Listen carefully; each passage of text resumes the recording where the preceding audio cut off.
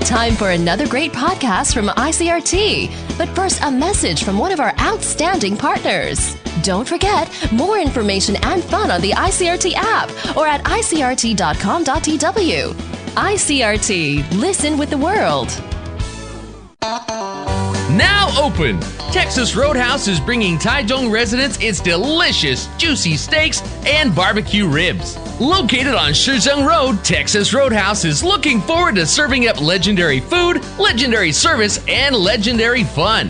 美味的手工鲜切牛排10月5日登陆台中，德州鲜切牛排台中店位在西屯区市政路581至6号，传奇性的美式风味等你来尝鲜。We interrupt this broadcast with some important news. Let's rewind and check out the biggest news stories from this week. It's time for Taiwan This Week. Good evening and welcome to Taiwan This Week with me, your host, Gavin Phipps. I'm joined in the studio this evening by New Bloom's Brian Hugh. Thanks for having me. And on the telephone by ICRT's Central Taiwan correspondent, Donovan Smith. Good evening, Gavin. Tonight we discuss renewed talk of moving the seat of government, calls to scrap the use of the term mainland, the latest news about next year's local elections, the future for cryptocurrency here in Taiwan, and a rather mysterious plume of smoke that, well, maybe just wasn't smoke. But we'll kick things off with Tuesday's National Day celebration, which saw a minor protest by pro-independence groups and some questions over promotional materials, but was also attended by the heads of all of the island's main political parties. KMT Chairman Wu Dun-yi, People First Party Chairperson James Sung, New Power Party Chairman Huang Guozhang, and Minguodong Chairwoman Xu Xinying were all in attendance, and there were no boycotts, as has been seen in previous years. And along with pomp and circumstance and a parade that featured colourful floats, majorettes, marching bands, and olive-drab military helicopters, President Tsai Ing-wen made her annual address, which this year focused on cross-party political unity, cross-strait ties, and constitutional reform. So let's begin with the cross-strait part of the address, in which Tsai urged leaders from both sides to work together to create new models of cross-strait interaction and to lay a more solid basis for long-term peace and stability in their relationship. Tsai said, although political differences between the two sides have led to some complications, that's a bit of a, putting it mildly anyway, and she also said that her administration has worked to maintain the basic stability of cross-strait relations. Now, China's Taiwan Affairs Office responded to that on Wednesday, saying that peace, stability and the development in cross-strait relations are only possible under Beijing's One China principle. So, who do you think Tsai was talking to then? Because we could predict that answer, couldn't we, Brian? But who do you think Tsai was talking to? I mean, it's not too surprising that, China would not exactly take well to anything Tsai says, so long as, Tsai does not admit to the 1992 consensus or whatever. But I think, Tsai is trying to present to the international world that, she's maintaining good faith with China, even though China is the one that has no interest in having relations with Taiwan. So I think that's probably what she was directing her appeals to. Yeah, what was quite interesting, I thought, about the speech was China's reaction. But she, through the entire thing, she didn't actually specifically mention China, though she talked about cross-strait relations. But what was really quite interesting is that there were two blistering attacks on her in the Global Times headlined Tsai's speech criticized as boastful and lacking in sincerity, and the Chinese take on Tsai's speech, and they go on to talk about her delivering her speech in her dulcet feminine tones, and goes on about here her was boastful and lacking in sincerity. But what I found most really here are hollow boasts about her political achievements. And the Taiwan people may not feel the same way as she is, as they're quite divided. And they go on, and this is really quite interesting, is that in both of them they talk about how the central government, meaning China, is capable of deciding the boundary of its Taiwan policy, regulating the DPP administration and preventing Tsai from crossing the red line. China's anti-secession law is taking effect in Taiwan, and Taiwan's unification is a historic trend. Tsai's efforts will end in failure. Now, of course, the Global Times is, of course, sort of a sounding board for nationalists in China, but they often float upcoming policy in the or more bombastic elements of their policy in the publication. And I think the real question about whether China's Taiwan policy changes will have to really depend on the 19th National Congress of the Communist Party of China, which will take place later this month. So, we'll have to see after that.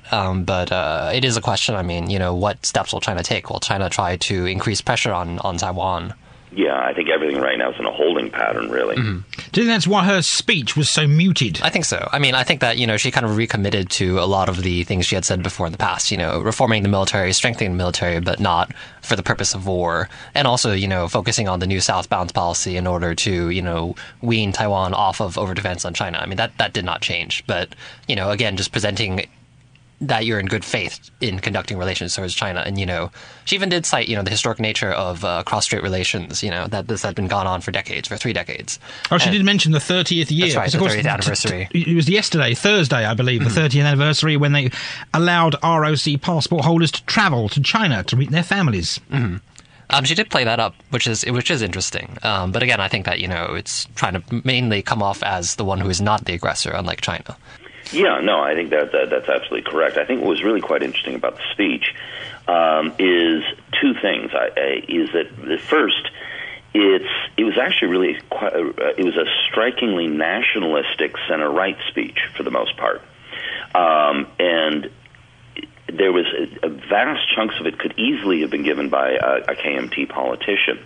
On the other hand, when you look at it, it's where it differed from if it was a KMT president that I found really quite interesting is, first of all, in the run-up to it, of course, the ROC flag was downplayed down here in Taichung. Basically, the KMT was pretty furious at what they considered the lack of ROC flags. Obviously, the promotions in Taipei, it lacked a lot of ROC symbology and had a variety of colors rather than the ones you normally expect from a ROC celebration. But during most of the speech itself, the parts that differed was she kicked off the speech by talking about how she talked about securing Taiwan's democratic credentials and thanked her previously democratically elected presidents.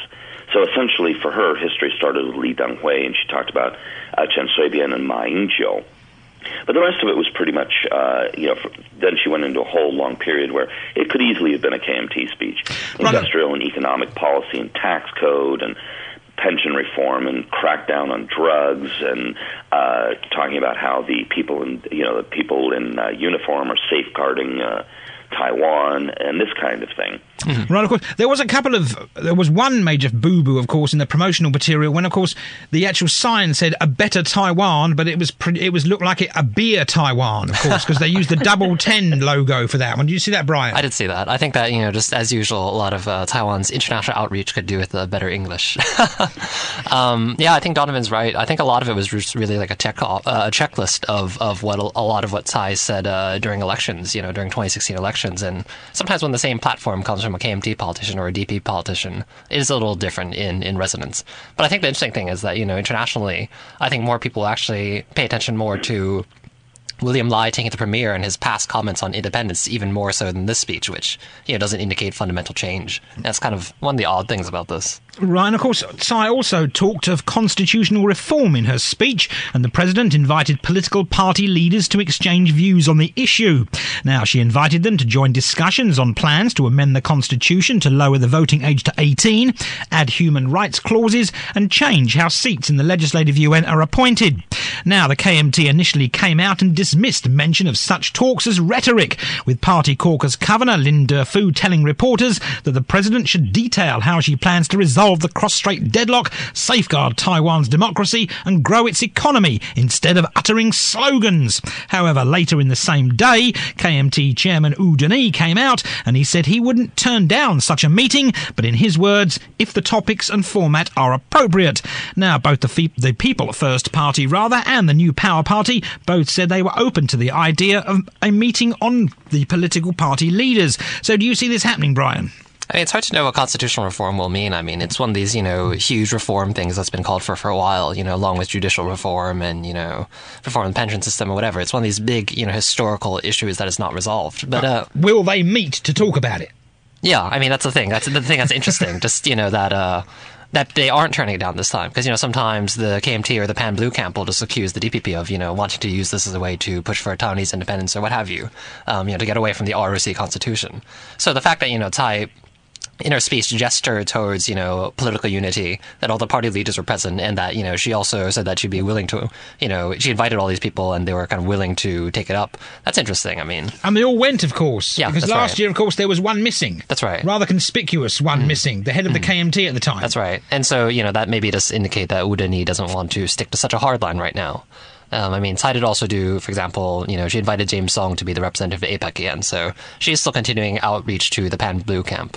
Yeah, no, I mean, I'm very, very curious to see whether or not they come together and meet and actually work on something, because, I mean, they've done it before. For example, when they totally reformed how the legislature was elected, going back to the mid-2000s. So, I mean, there's definitely a lot of potential for them to meet, but because now the dynamics are so different, it's really up in the air. It's really hard to say.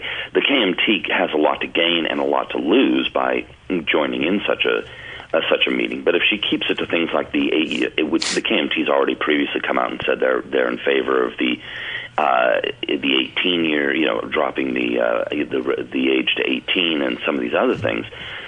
But we don't know how sincere they are on it. And of course, there's always sort of a tension between wanting to play ball on the one hand, which could make the party look good. On the other hand, there's a lot of people in the base who just simply never want you to play ball with the opposition. So it's going to be. I'm very curious to see how the KMT on this responds. The PFP is kind of marginal, and the NPP probably will. Right, but will they agree on a menu? It's hard to say. Yes. Anyway, let's move on from that, and comments by Premier William Lai last Friday during a legislative question and answer session about relocating the country's capital to Taichung have been picked up on this week.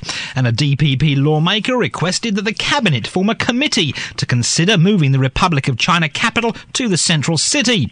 Now, the lawmaker, Huang Guoshu, who just happens to have a constituency in Taichung, went as far to say that the committee should be tasked with not only assessing the potential impact, but also of setting a timetable for such a move. Donovan, the capital. Yeah. Now, this is something that since Tsai Ing-wen's been elected, this has been coming up repeatedly. Now, what's different is that as soon as Tsai Ing-wen was elected, there was a lot of talk about moving the legislative yuan to Taichung. And there was a fair bit of movement. Su Jiaquan kind of came out in favor of it. Now, at one time he was a candidate for mayor here in Taichung. And there's a lot of talk, of course, historically within the DPP of regional justice as part of the broader transitional justice thing, where Taipei's obviously been significantly favored historically, financially, and administratively. And also it's both the governmental capital and the economic capital. So, and of course, any move south would of course benefit the DPP where their main strongholds are. Now, the argument in favor of moving the legislative yuan to Taichung, there's a lot of the case has been made that Taichung, of course, it's very central. There's a lot more space here. There's better traffic. But of course, Taipei is a basin which is seismically active, surrounded by nuclear power plants. And if there was a decapitation strike by China, it would be, it would be one blow and knock it all out. Whereas if you were to move, the legislative branch to Taichung, you'd spread it out a little bit more, and of course there would be less risk of a disaster wiping out much of the government. Now, the city government here has actually put a lot of work into this already. They've come up with 3 proposed sites, and already proposed these to the central government, and then the issue petered out. Now, when William Lai Ching-te came into to become the premier, the issue's been revived for 2 reasons. One is that in the past, he's actually repeatedly called for a redistribution of the central government. And what he's called for in the past was that Taipei would be the economic capital, Taichung would be the administrative capital, and as, of course, the mayor of Tainan, he suggested that the political capital would be Tainan. Now, of course, there's some historical precedent for that in Taiwan, but now, so that would mean that would actually mean moving the executive yuan to Taichung is part of his suggestion, or at least what a lot of people think that's what he means. Now, so if the administrative capital were to be moved to Taichung, that would mean that, of course, the capital had been moved from Nanjing of the Republic of China to Taipei provisionally, and then, of course, provisionally to Taichung, which would be quite a move. Now, this is quite a bit different than the legislative yuan move, but he's been kind of prevaricating on this. He also brought up the idea of possibly moving the capital to Zhongxingnu Village in Nantou, which, of course, is very central to the island. It's the mainland of Taiwan. However, that's got a rather bad rap, though, hasn't it, with certain elements in Taiwan?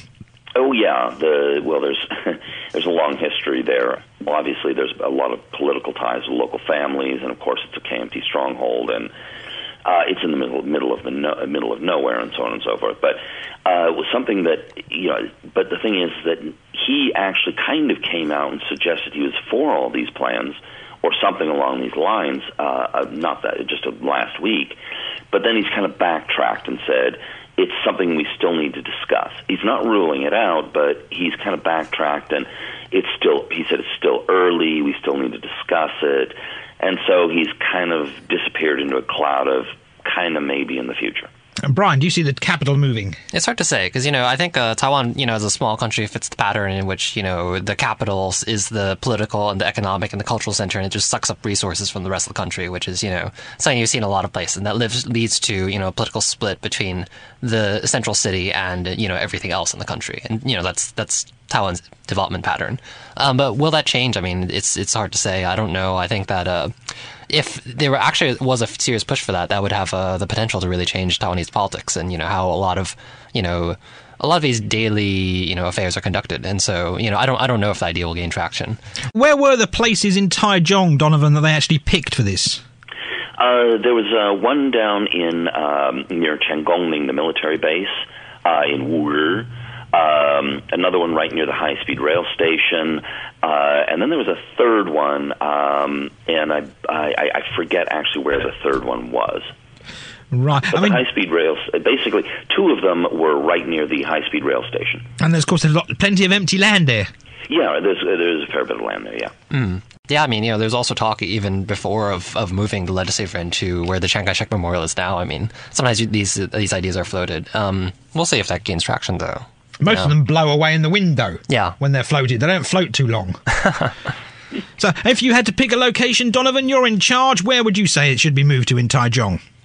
Right now, actually, near the high-speed rail station would actually be good because it's obviously easy to reach for the legislators, and it's actually relatively easy to get to the main, the Taiwan, the TRA station downtown is only a few stops away from there, and has really good freeway access. Plus, it wouldn't impact downtown's traffic too much. Right, but do you think they could have two? They could have one in Taipei, a seasonal move, maybe. the sort of the summer muggy months it'll be in the in the centre, and the colder months it'll move down south. I think that doesn't make any sense because that would replicate way too many employees, and they would have to commute. They have all their staffers. So having them to commute, move, and maintain two apartments, I think that's unfeasible. But keep in mind, there's 5 branches of government, and so there's a lot of leeway there to move one branch or another branch, and it only really takes an hour and a half to get up to Taipei to meet with people from the executive branch if they were to move the legislative branch here, or if Lai Ching-te's plan to move the administrative branch here, vice versa. Right. Anyway, we'll stay with another rather sticky political issue this week, and that being calls for the government to stop using the term mainland when referring to China in all official documentation. Now, supporters of the proposal say the use of the term mainland denotes one country, two areas. Obviously, certain politicians don't use the term mainland, but others do, Brian. I mean, William Lai is most famous for always saying China and not saying mainland China, or, I mean, China, referring to China as just China, that's usually considered the most pro-independence way of referring to China, because, then you do assert that it's not the mainland, that you have, Taiwan doesn't have a connection to it, and so forth. But I think, the KMT would seize on that as, another attempt at cultural Taiwanese independence or de-Sinization. Yeah, I mean, that also raises tricky issues for the ROC framework, so... It's a question because, William Lai does have this habit, but recently he has indicated that he does not intend to really break from the ROC framework, although this comment was misread by, a lot of international media. There's two ways of looking at it, of course. If you look at it, say, geographically, obviously, Taiwan is part of the island chain that runs from Japan down through the Philippines. So in a geographical sense, China's not really the mainland. Obviously, politically, it's a major statement. Right, one of the arguments, of course, was other countries don't refer it to as the mainland. They call it China. Yeah. The world refers to China as China. China is China. I don't think anybody's debating that. And you could, I suppose, make the case that, if you're in Taiwan and you refer to China as China, that doesn't necessarily mean that Taiwan is or isn't part of it. It leaves it kind of ambiguous, it does. Like U.S. policy. Leaves Taiwan's status, whether it's sort of in or out of China, is ambiguous. I think we can also take it as one of these kind of political correctness issues. Because, usually sometimes you can kind of guess someone's political views if they only refer to China as China and not, like Zhongguo Dalu, like mainland China. So, people when you do see that maybe does indicate more pro-independence views. But again, as with many of these terminology issues, it's very hard to pin down. Right, and we have to take a short break now, but we'll be right back after these important commercials.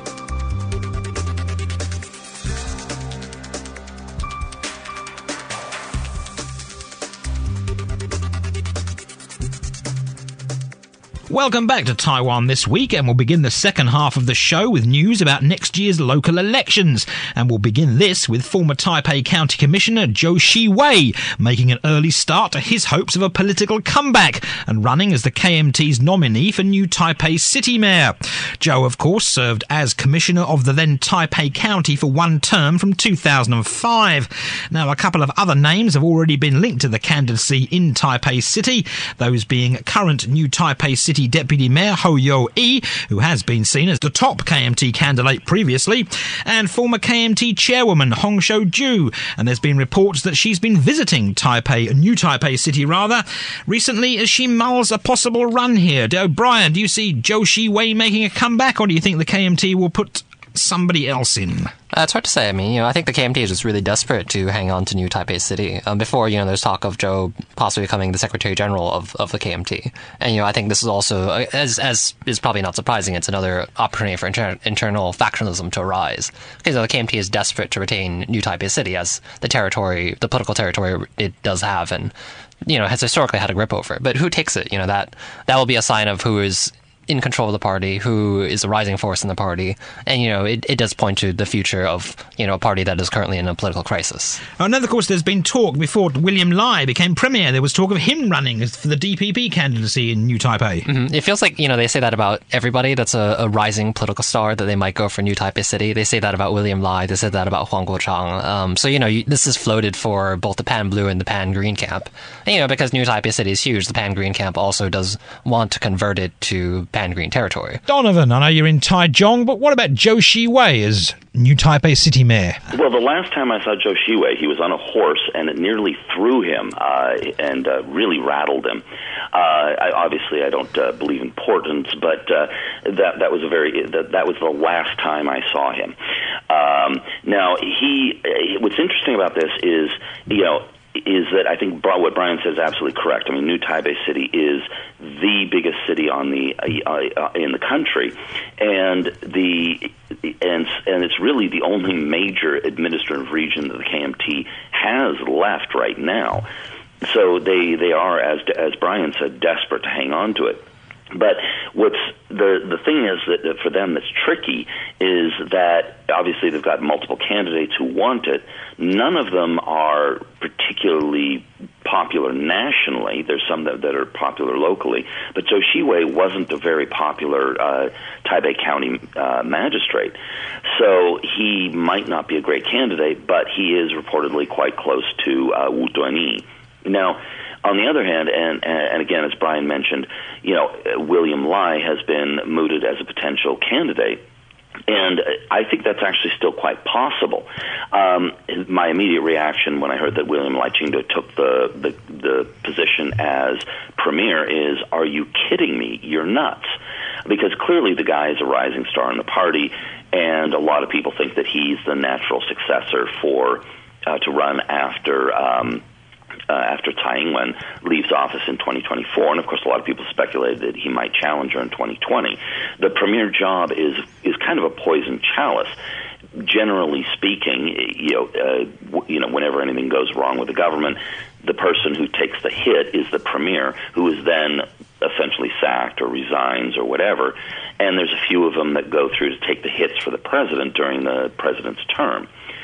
So I have a theory, I think this is just a theory, that he might still run because once he's got the premier, that gives him some national recognition. He'd be in the position for about 8 months. Then there'll be the obligatory cry for, William Lai, of course he's nicknamed, the God, you need to save us in New Taipei and reclaim it for the DPP.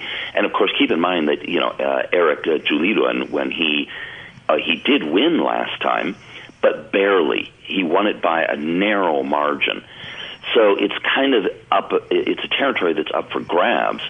And if the DPP were to win it, it would be a huge win for the DPP side and a devastating blow for the KMT. So I think the DPP really does want to get it. So if William Lai has about 6-8 months experience in the central government, gives him a lot more name recognition in New Taipei. He was actually born in what is now New Taipei, so he would actually make a very good candidate. And if he's only been in the central government as premier for something like 8 months, and he reluctantly resigns because everyone's calling for him to run for the mayor of New Taipei, because he's only been in the central government for a limited amount of time, there's a reasonably good chance that he can get through the premier experience without taking too much political damage, whereas most people who are in that position for more than a year pretty much end up with a lot of damage. I think the interesting thing is that there's a demand for a rising star to take New Taipei City from the DPP, but I also think that's true of the KMT. I mean, going with Zhou is actually a kind of a conservative choice because he was the former magistrate. Having a new, fresh face to take New Taipei City could bolster the KMT's fortune slightly, but that doesn't actually seem likely to happen. No, I mean, obviously they got the deputy mayor, haven't they? Hou Yo-yi. Mm-hmm. But he's not really known outside New Taipei, really, is he? Mm. So, and Hong Shou-ju, of course, has been possibly kind of. I don't see that happening myself. I think New Taipei City is far too big a prize for the KMT. Anyway, what's happening in Taichung these days with the election? It being a year away, we've got to be on the ball here, Donovan. What's happening? Well, okay, right now, if you look at it on paper, it looks like Lin Jialong pretty much has it locked up. Now, his approval ratings. There's two ways of looking at it. One is that his approval ratings are over 50% or around 50%.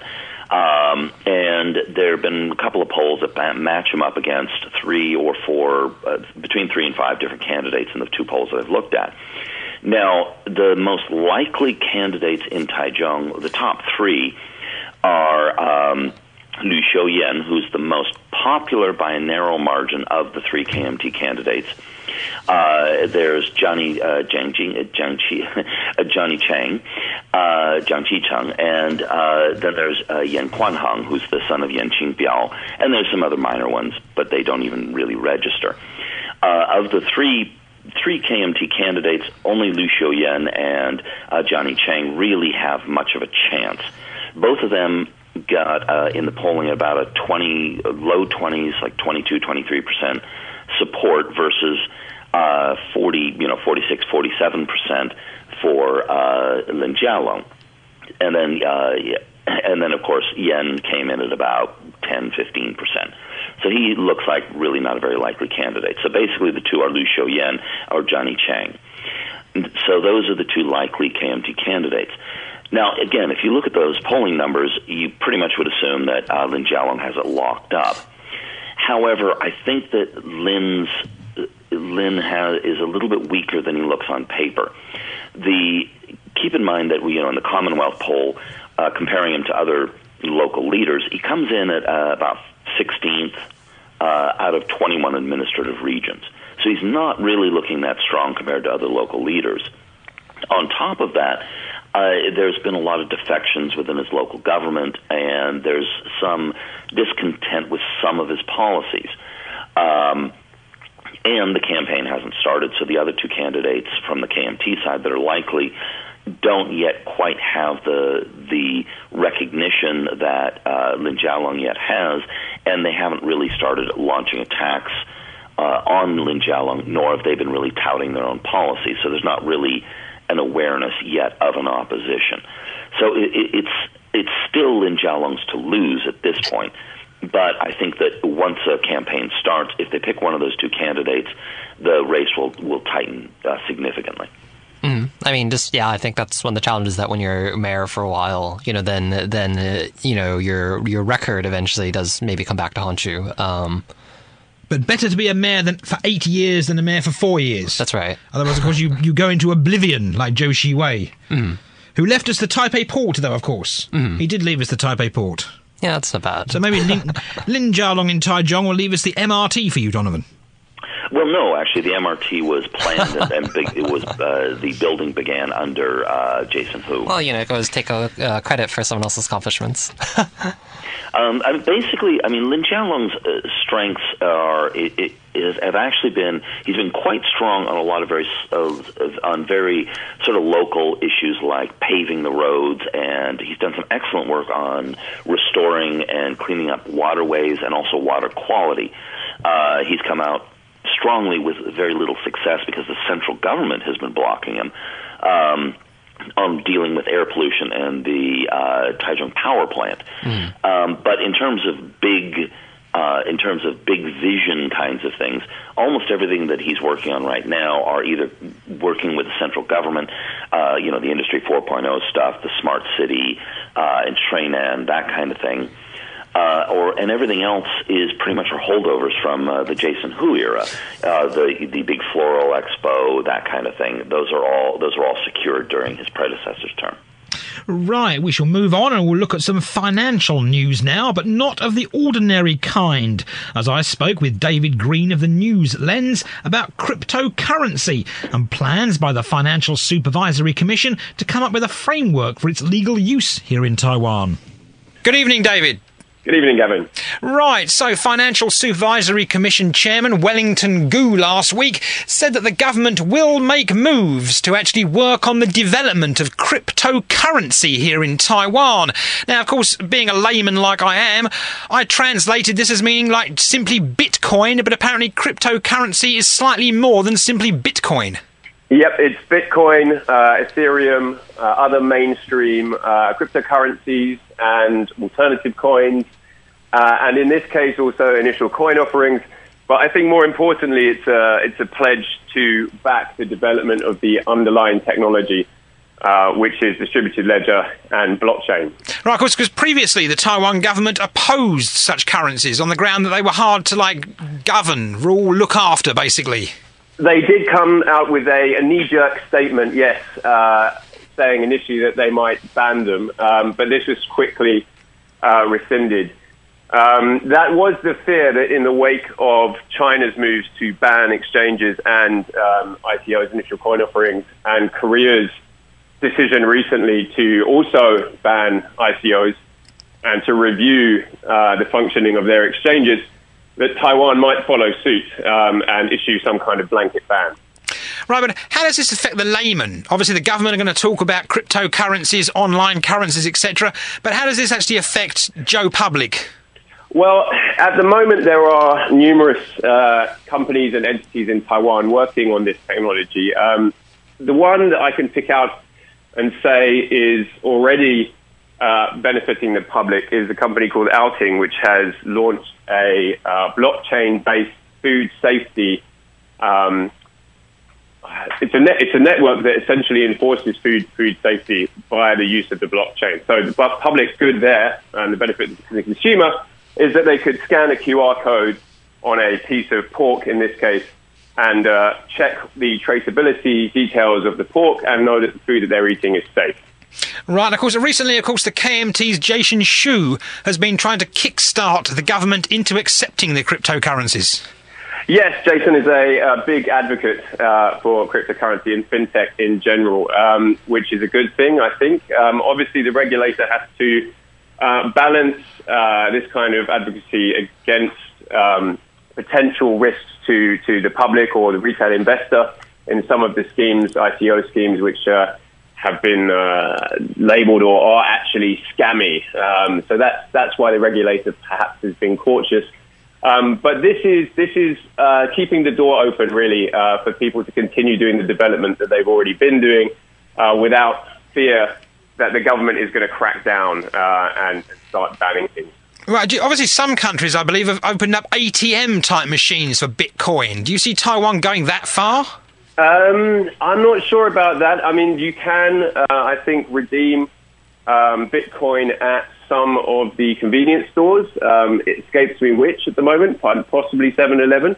But most cryptocurrencies at the moment are not really transactional in that sense yet. And they are more for funding various different initiatives, in some ways a replacement for venture capital funding, which is why some of these initial coin offerings can be quite dangerous, because you might not be sure who the people behind the company who are asking for your investment in either fiat currency or cryptocurrencies might be. Right. So what first moves do you see the Financial Supervisory Commission taking regarding cryptocurrency, final legalization here in Taiwan? I would hope that in December you will see the FinTech Experimentation Act being passed, and that is a broader piece of legislation that is necessary for Taiwan to implement a experimental sandbox like they have in Singapore and have had in other countries, including the UK, for some time, which basically allows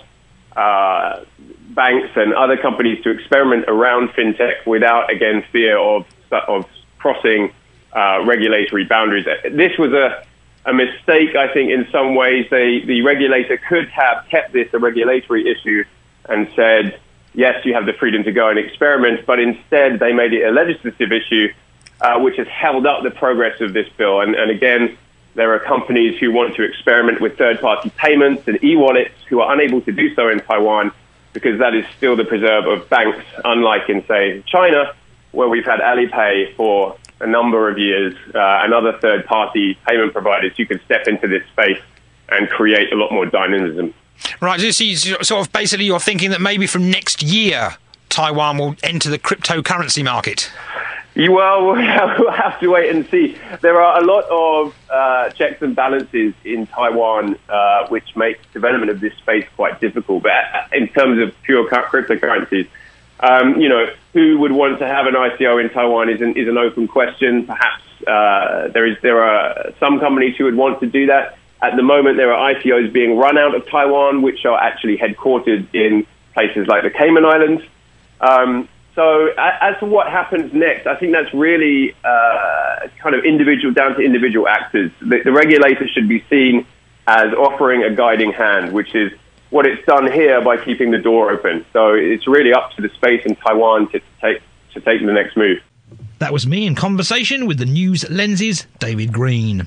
And before we go, the Ministry of Transport this week was forced to reprimand the Central Weather Bureau after it confused clouds with smoke, leading some residents of Taichung to believe that the Port Ho Li district was ablaze. And Donovan is going to explain the sorry and slightly embarrassing tale because it happened in his neck of the woods. Donovan.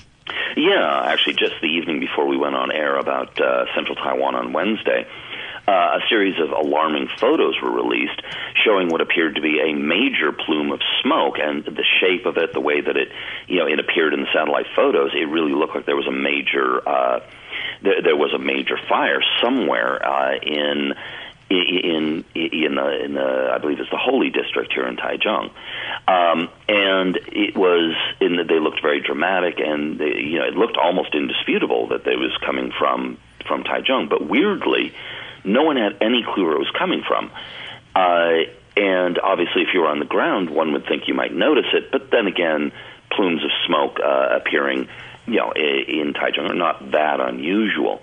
But this was visible from space, and so there was a lot of panic about it and a lot of discussion. Everyone was very, very confused. It turns out they were just clouds. There were cirrus clouds, apparently. Yes, that's right, yeah. And apparently the Taichung Environmental Protection Bureau sent out personnel to find the source of the smoke, but of course they couldn't find it, could they? Because they didn't exist, they were actually clouds. Yeah, well, it was a great use of resources, that. Brian. And I'm glad the Central Weather Bureau can distinguish between smoke and clouds. That is good, yeah. Oh, I mean, that is a little worrisome about, the ability to respond to, what if there actually was a fire? If it's so difficult to distinguish that from just a cloud, then that is a little worrisome. I actually saw this news when it came out that there was a mystery plume of smoke, and the first thing that came to my mind was that power station in your neck of the woods was belching smoke again. Yeah, but it was coming from what looked to be a different district. It was coming from kind of far away from there.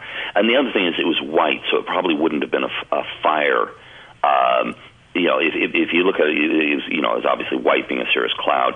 But so it looked kind of like it would have been a major steam issue or something like that, which again may or may not have been so visible from the ground. So it was semi-believable that it was smoke or some kind of steam or some kind of major release. Right. Apparently, it didn't look like it was coming from the power plant. And apparently, the Weather Bureau has said they will be more careful when they put photographs online in the future. Yeah, well, that's not necessarily helpful. I think obviously having more information is better than less. I think that what's more important is being able to label correctly what they put up online. Right, and Holy didn't burn down, which is quite good, especially for the horses. The Holy Horse place there, of course. Yeah. And also Holy is, of course, the centre of Taiwan's saxophone markets, I believe. It is, that's correct. There you go. What happened to the saxophones if there was a fire? They'd be blowing smoke. Ba-bum. Anyway, that's where we'll leave Taiwan this week with that sorry excuse of a joke. And I've been joined in the studio today by Brian Hugh. Good evening. And on the telephone from Taichung by Donovan Smith. And good evening, Gavin. And thanks for tuning in to this week's edition of Taiwan This Week here on ICRT with me, Gavin Phipps. And don't forget to check out Taiwan This Week podcasts on iTunes and Android podcast apps, where you can get access to all our previous shows. Tune in again next Friday evening at 8:30 for another informative look at the top stories of the week with Taiwan This Week. And don't forget to also check out our podcast on our website, icrt.com.tw. Now keep it here for more music and news only on ICRT FM 100.